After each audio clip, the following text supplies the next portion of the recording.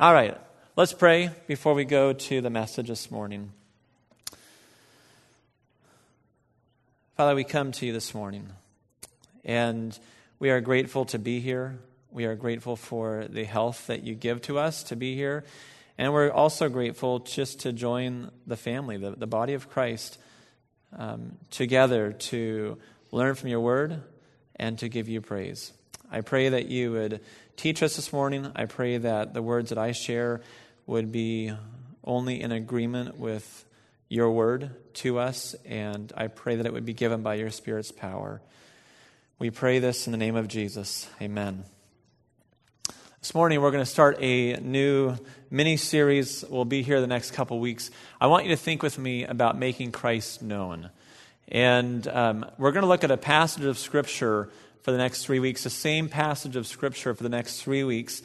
And I want you to allow your mind to be challenged with my mind as I'm challenging my mind here too. Who am I? Are you ready? Who am I? I want you to think about who this person is. Who am I? I was a writer. I was born about the same time as Jesus Christ. I was a Greek-speaking Jew. I was one who had hatred for Christians. I was a religious extremist. I was very well known, and I was either loved or hated by people. The name I was known by earlier in life is not the name that I was known by later in life. I was a member of the Pharisees, and for that reason was well-versed in Jewish history, the Psalms, and the writings of the prophets. You know who I'm talking about right now? Probably have a good idea. The Christians who I had hatred for and even persecuted, I became. Traveling on a road to persecute Christians, I had an encounter with the risen Jesus, which drastically changed everything about me. My birthplace? Tarsus. Once a follower of Jesus, I gave my life to making Christ known all over the ancient world, planting a number of Christian churches. I endured many hardships, including beatings and imprisonment, all for the sake of knowing Christ and wanting to make him known. Who am I? It's Apostle Paul.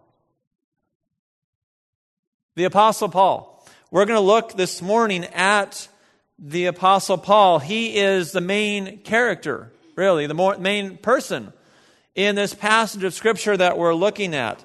The location that we're looking at this morning is, by the way, I put this in here. I haven't seen this movie yet, but it just came out in theaters, I believe, on March 28th. Has anyone by chance seen this movie yet? Pun, was it good? I'm not sure if I should ask you right now. I've heard really good about this movie. I heard excellent reviews. I heard it was really well done. And sometimes Christian movies are known for not being the greatest theatrical works, but this is done really well. And I read in a review that it kind of set a new bar for where Christian movies should be. And it's done really well. And it's from what I understand, really accurate. So I'd like to go see it. Paul, Apostle of Christ. The location that we're looking at this morning, Athens, Greece. Athens, Greece. I want to just hear from you really quick, if you don't mind. What comes to your mind when you hear the words Athens, Greece? What do you think of? What's that, Mike? Yes, good. Proclus, yes. Okay, good. Parthenon. Sharon, you said something. Same. Anything else that comes to your mind? Olympics, good. Greek gods. Philosophy, good. Anything else that comes to your mind? Mars Hill, good. Good. Has anyone by chance been to Athens, Greece? Anyone been? A number of you have been to Athens, Greece. Good. I have not been to Athens, Greece. I would enjoy going sometime. Maybe I will eventually down the road someday go. This is a map here. This is a map of the world just for us to know where we're looking at. That little red dot there is Athens, Greece. And if we zoom in on it, in the middle there, we've got Greece. And Italy, of course, the boot there. We've got Turkey off to the east there. All right. Parthenon was mentioned. This is one of the most well-known landmarks around the world. This was a temple that belonged to a goddess, and she was the goddess of wisdom and art. And this building, this is still standing there. It was built before the time of Christ. I don't remember the exact date, but I think a few hundred years before Christ. So when Paul went, he would have been confronted with this Parthenon. He would have seen this, which it's amazing to me just to think this is what Paul, the Apostle Paul, saw. Maybe we think of this, we might think of some of the large colosseums or these amphitheaters. This is also Athens, Greece here. And these are maybe images that come to our mind. Also thinking about, I think it was Richard who said Mars Hill. This is Mars Hill, the Areopagus. If I ever go, this is as I'm flying into Athens, Greece, I want to look for this because this is obvious. You can see this. This is Mars Hill. The place that we're going to look at the coming weeks here, much of the discussion took place right here on Mars Hill. All right. Also, Athens, Greece, home of Socrates, home of Plato and Aristotle. Names that we are maybe familiar with from school. Maybe we don't know a whole lot about them, but they're still at least nonetheless names that we know from school. Well, this morning we're going to look at a passage of Scripture. So if you have your Bibles, take them and turn to the book of Acts. Acts chapter 17. We've got the Apostle Paul. We've got Athens, Greece. And now we're going to look at Acts chapter 17. If you don't have a Bible, there should be a Bible in the pew rack in front of you, and you are welcome to follow along there if you would like. Acts chapter 17. And we're going to look this morning at just a few of these verses here. We're not going to get too far today, but we will eventually work through 16 through the end of this chapter. So, Acts 17, beginning with verse 16, notice with me the very first four words. While Paul was waiting. Stop. While Paul was waiting. You like to wait? Do you like to wait as much as I like to wait? Which isn't very much. I don't like to wait. No one likes to wait, do we? Are you very good at waiting? I'm not all that good at waiting. Get a little bit anxious. While Paul was waiting, he had to wait too.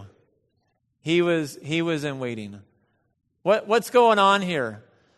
I'm not gonna turn there, but in your Bibles you can see at the beginning of chapter 17, Paul travels to Thessalonica. He was a traveling missionary. He went to Thessalonica. He wanted to make Christ known. That's what Paul was all about. He really wanted to make Christ known. Goes to Thessalonica. He really kind of irritated the Jewish people to the point where they kind of excited enough people, they caused a mob. And the brothers said, Paul, you need to get out of here. You need to get out of here. They sent him on.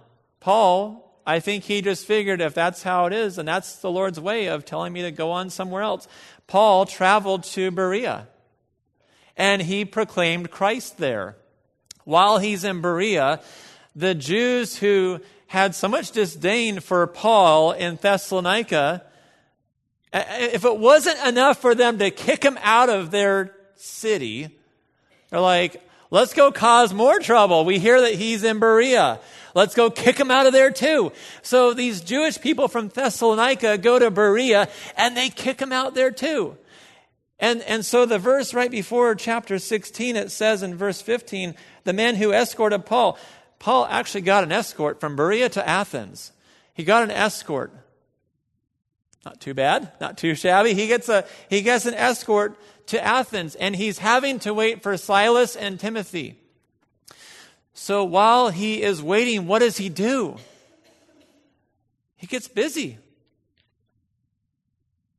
He doesn't just figure, hey, I'm just going to throw my feet up and take some strawberry lemonade right now and just sip this and enjoy. Life is good. Call it good. By the way, totally not opposed to drinking strawberry lemonade and kicking your feet up. I like to do that every now and then for sure. I think it's a good thing to do. All right? But Paul, he says, he doesn't just sit there. He doesn't sit idle. He's waiting. He could have been, hey, I'm going to be a tourist and just take in this town. By the way, he does do some tourism, but he doesn't just take this vacation from his faith ever. He doesn't do that. Let's read on. While Paul was waiting for them in Athens, he was greatly distressed to see that the city was full of idols. Stop there. He was greatly distressed to see that the city was full of idols. Petronius, a Roman writer, said that it was easier to meet a god or a goddess on the streets of Athens than it was to meet a man. You get what he's saying? He's saying there's more gods and more goddesses in this city than there are people. You know what?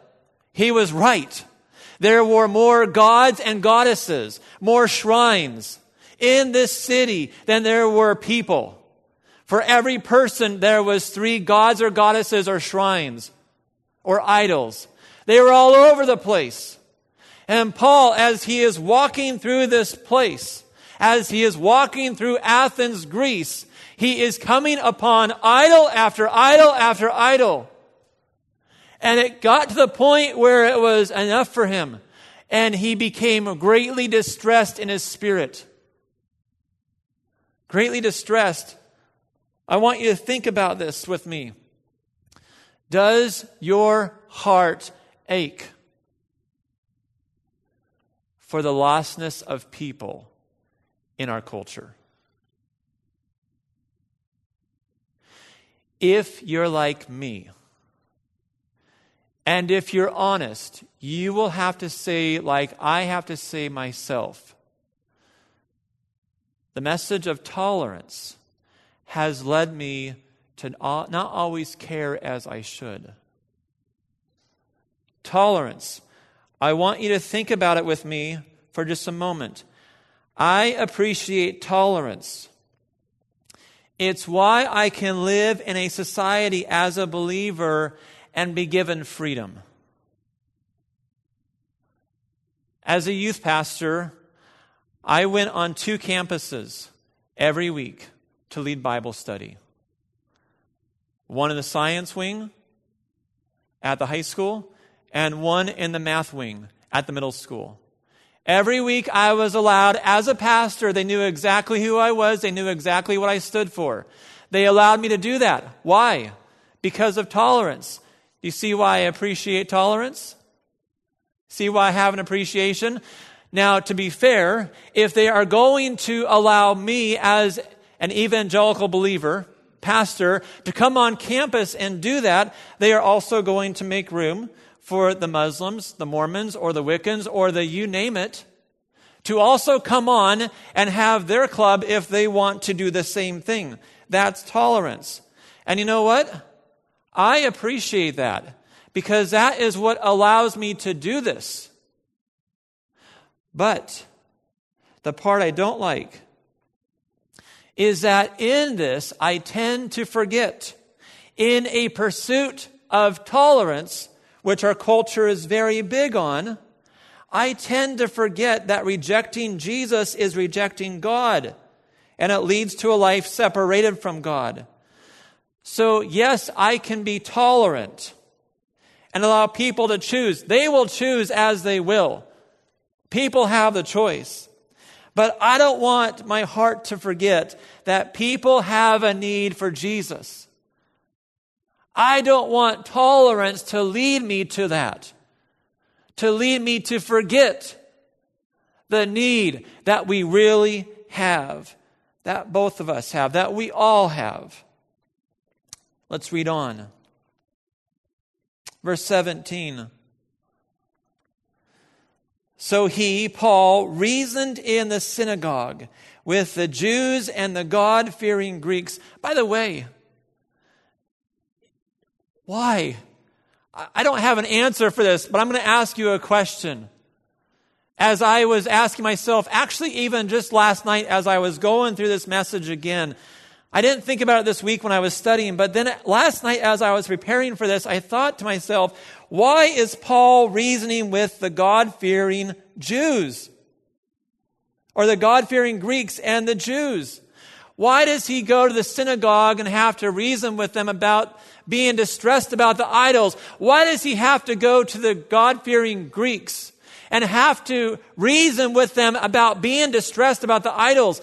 Is it possible that they have become so tolerant themselves? Is it possible that they are immersed in this culture with many gods, many goddesses, 3 for every person, that they are just as tolerant as the next door neighbor? And is it possible that Paul is having to actually reason with them because they have given way and they are no longer distressed? They don't care? They are just a product of their culture? I don't have the answer, but I ask the question, and I think it's very possible.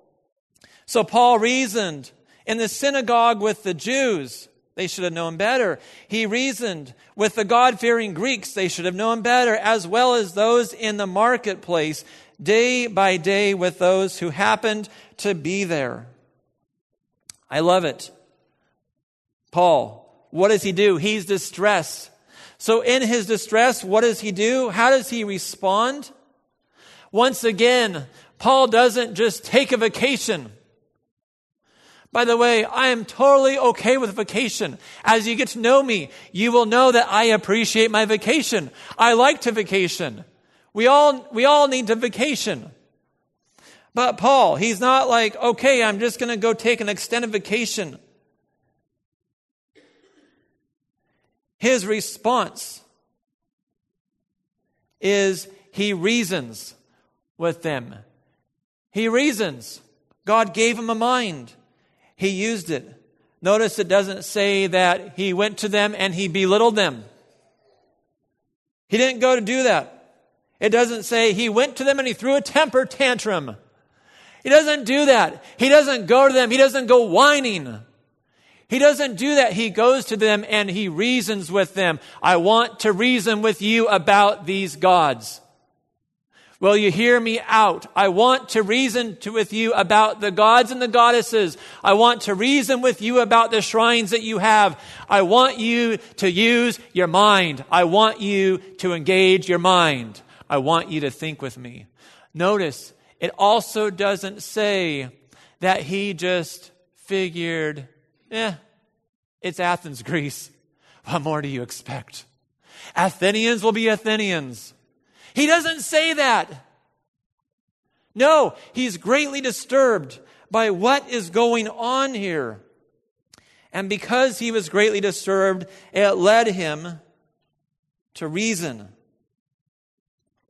And he brings up Jesus. Let me ask you, do you know people who can speak Jesus? Almost naturally. There are fewer and fewer people in our culture who I believe can do this. And I want to see more and more people who can do this. This last January, when Kelsey and I were at the discipleship conference, one of my friends from the Midwest who I've known, I've got great respect for him. He's about 10 years older than me, pastor. We went out to eat to a pizza place. And as we're eating out for pizza, it was us and I think 3 other pastors and maybe just one other wife. But there was a couple of us there at the table. And as we're eating, we had our server, who was probably about 45 years of age, male. And this guy, my friend, his name is Bill. People call him Mr. Bill. He just casually says, "Hey," to the server, "we're going to pray for our meal." When he brought the pizzas to us, brought us 2 big pizzas. "We're going to pray for this meal right now. Is there anything we can pray for you about?" I was so amazed at just how natural this came. Because for me, I'd be kind of like, "Oh, I hope I say the words right. Do I have enough courage?" And I'm not saying that wasn't even going through his mind. It could have been going through his mind, but he just naturally, now he was not there to go take this guy down the Romans road and pray with him right there. He would just, I want to know. It was just planting seeds. And I really believe I have seen this man before in culture just find creative ways to plant seeds. I know another pastor who you cannot make him shut up about Jesus. If he's on a plane, he will talk to the person next to him about Jesus. That's who he is. That's how he is. And I appreciate it because I really believe that he does it in a very natural way. The very first time I met him, it was at a pastor's conference. And he was there not with the pastors, but he was with someone else who was not a pastor at the hotel. In the courtyard, around tables, just sitting, striking up conversation. And I began to listen. And the conversation went spiritual. We live in a culture our culture, studies have been done. We do not like to be called religious anymore. Our American culture does not like religious. That is not only from the believers who don't like to be called religious, it's also from the unbelievers. But our culture likes spirituality. Our culture is drawn to spiritual things. And so because this is true of our culture, we can dialogue our culture on matters of spirituality. And it doesn't hurt to ask people questions. Sometimes as believers, there's a lot of pressure here, isn't there? I feel like I have to have all the answers. I feel like I have to take them down the Romans road. Romans 3:23, Romans 5:8, Romans 6:23. I have to have these memorized. I got to take them down there. That's great if that's how it works for you. But if that just kind of makes you go into panic mode, you can be relational. And we can hopefully naturally, talk and ask questions. What do you believe? You willing to talk about what you believe? I'm willing to listen.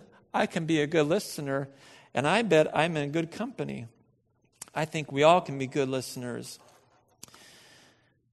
If we have a tendency of thinking about bringing up Jesus to our culture, and we say, my culture is beyond that,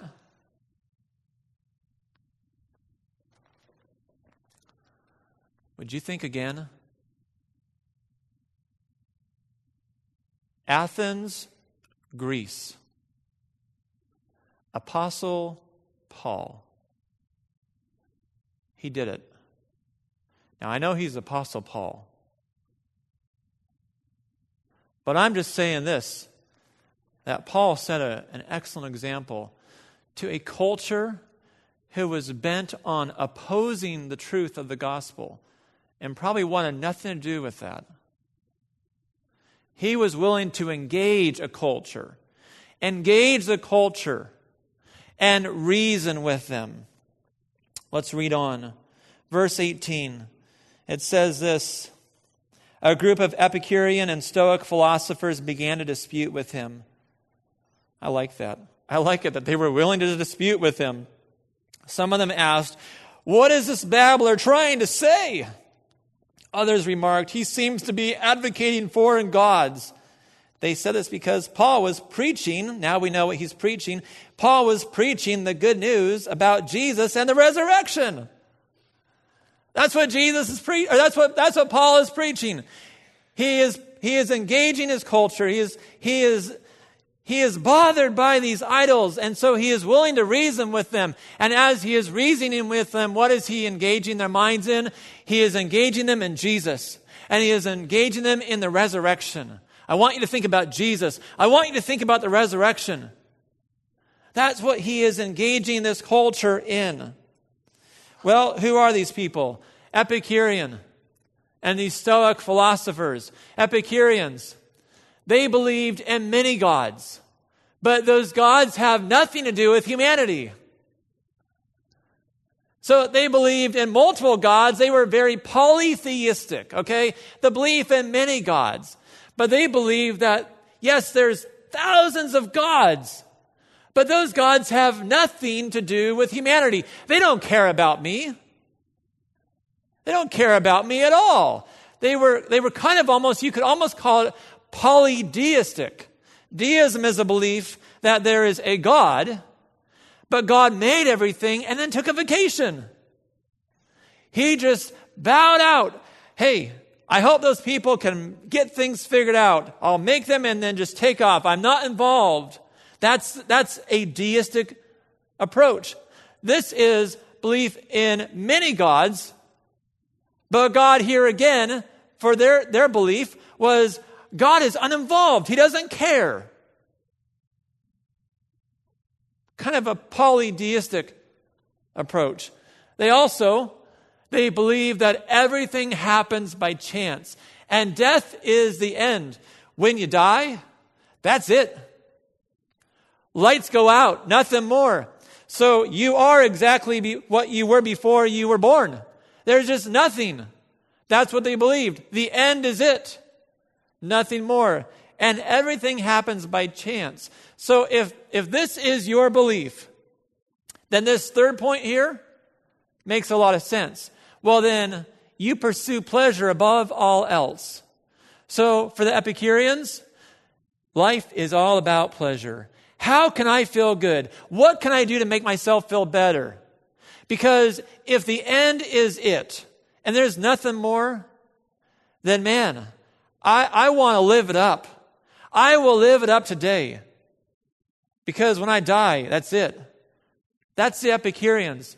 That's one of the groups that Paul was reasoning with. The other group, it's the Stoics. They believed everything is God. So they believed everything is God. Their view was pantheistic. So they believe that the trees are God. They believe those flowers, those beautiful tulips that are coming up, that's God. They believe that you and I are God. Everything is God. That's their view. The Stoics, they believed that they controlled their own destiny. They were in control. So for the Epicureans, they believe everything kind of happens by chance. For the Stoics, they believe we control. We are in control of everything. I have control. I will control. So if this is how if they are in control, then they believe that self-mastery over pain and pleasure is the greatest virtue of life. I will have control over pain. I will have control over pleasure. That's why we call them Stoics. They were very stoic. Self-mastery over pain, over pleasure, is the greatest virtue. These are the two groups that Paul is confronting. These are the two groups that Paul is reasoning with. These two groups are highly intellectual. But you can be highly intellectual and highly wrong. Can't you? You can. And they were highly intellectual and they were highly wrong. As believers, I am not extremely smart. I'm middle. I'm average. You could find thousands of people who are far smarter than me and who do not hold to the same truth that I claim. So I don't want to get in a huge intellectual debate necessarily.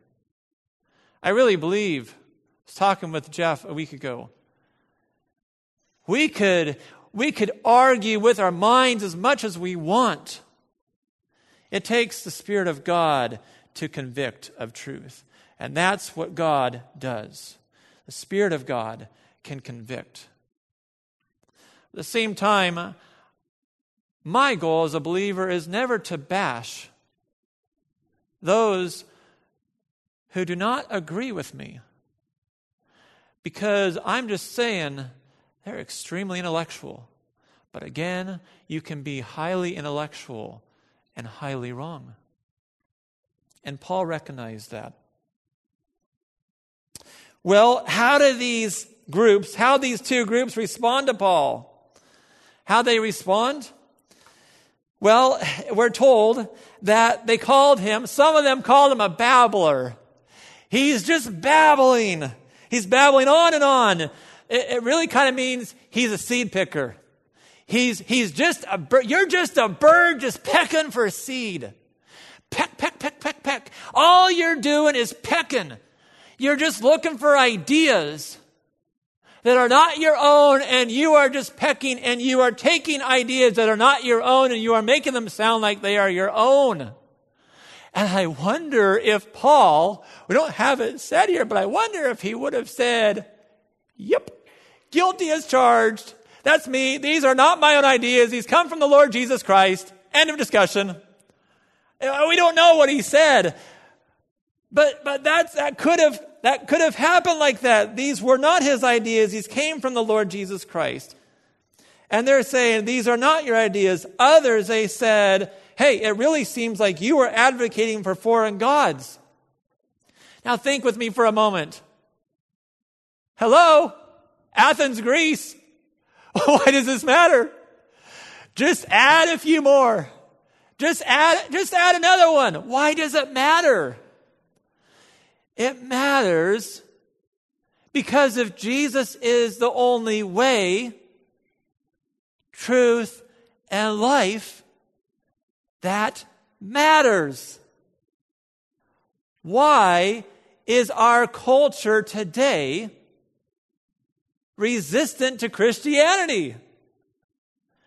Because Christianity, our culture is okay with Christianity as long as we are just one of many ways. If we are one of many ways, we're okay.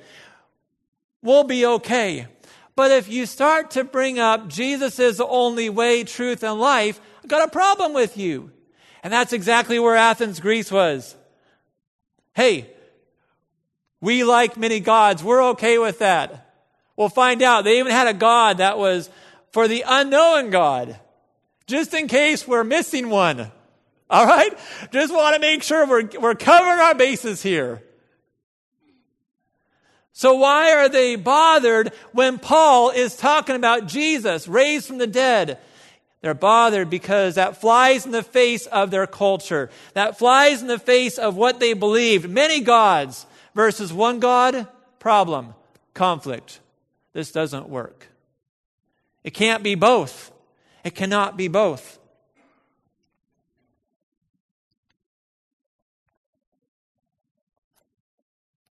We're going to stop here.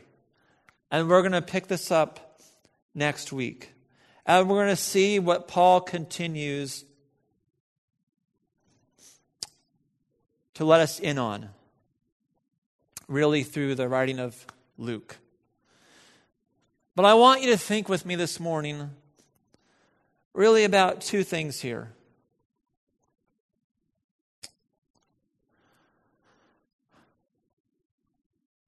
Are you afraid of culture?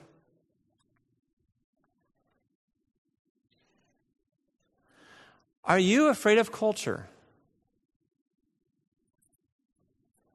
Don't be. Don't be afraid of culture. Paul was not afraid of culture. I love it that Paul was willing to engage culture. Paul was willing to know culture. Paul was willing to, quote, get dirty. Get in the middle of culture. Understand culture. Understand their minds. And then reason with them. He did that.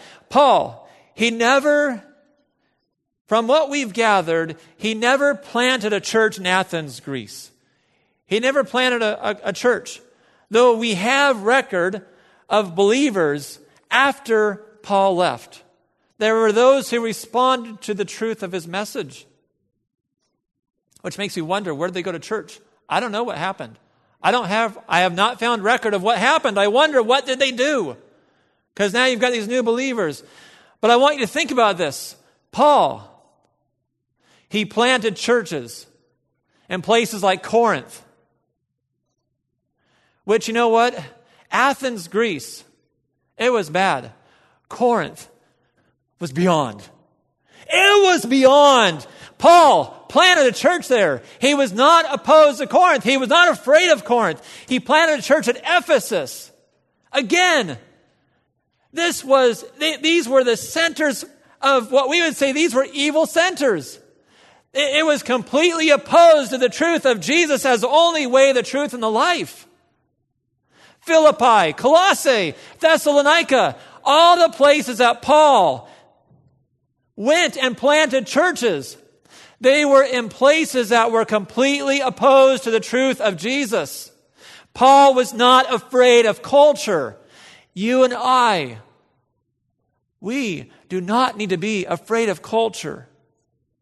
And the second thing I want you to think about this morning with me, Paul did not change the truth of Jesus for the sake of culture. He would not change it. He would not compromise. We are called to never compromise the truth of the gospel. Culture is hard for us. Why is it hard? Because I think if we're honest, we'd say, I know too many people who have claimed to have a relationship with Christ who gave in because of the demands of culture or the pull of society. And that might make us afraid of it. And then we might have a tendency of trying to live in isolation. If that's the case, I'm just going to back away and I don't want to have anything to do with culture because I'm afraid that it might rub off on me. We can be bold. You and I can be bolder than that. We don't need to be afraid of culture. We have the truth. But also in our desire to rub shoulders with culture, know this book well. Know this book well. But also know why you know this book well. Don't just know about this book, but understand why this is the truth. So that we can engage culture. Now, if you're hungry for more, that's part of the reason why we're here. It's part of the reason why the church exists. I think as a church, we have to be careful. Sometimes as a church, we can come down a little bit hard on believers and say, how come believers don't know better? I take responsibility for that because it is the role of the church to equip the believers. It is the role of the church. It is the role of the leaders of the church. It is my role as your pastor to equip you to know how you can engage the culture. So if you feel a little bit ill-equipped, please don't panic. It's okay. You're probably in good company. By the way, there's a lot of times where I feel ill-equipped, and I'm a pastor. But that's why we're together. Because God is going to do a work here together. Remember the very first Sunday of January? You probably don't, and that's okay. I said, my desire for 2018, as we declare and demonstrate the truth of who Jesus is, to build up his church, is that we would equip. Let's get equipped. Let's get equipped.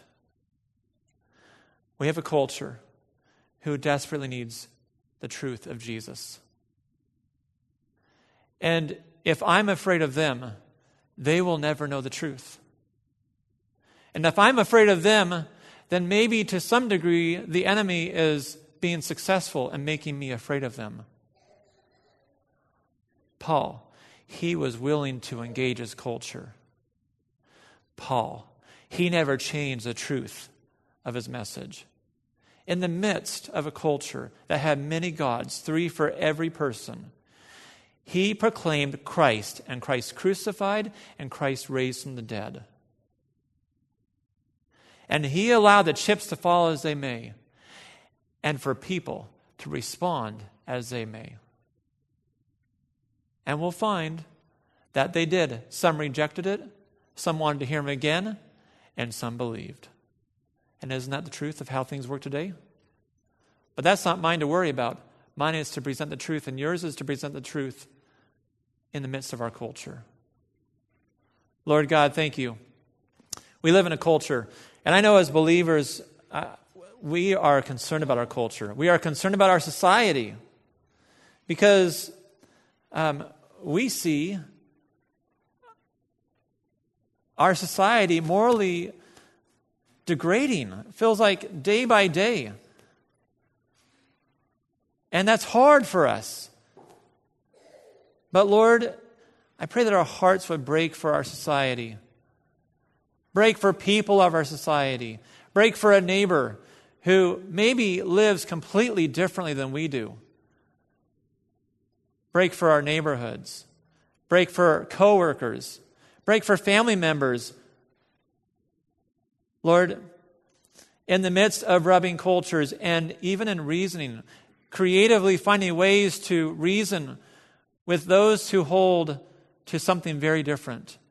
Father, may we never compromise the truth of who Jesus is. We love you. We give you praise for the work that you are doing in our lives. We give you permission, not that you need it, but we give you permission to continue to work in our lives. In Jesus' name we pray. Amen.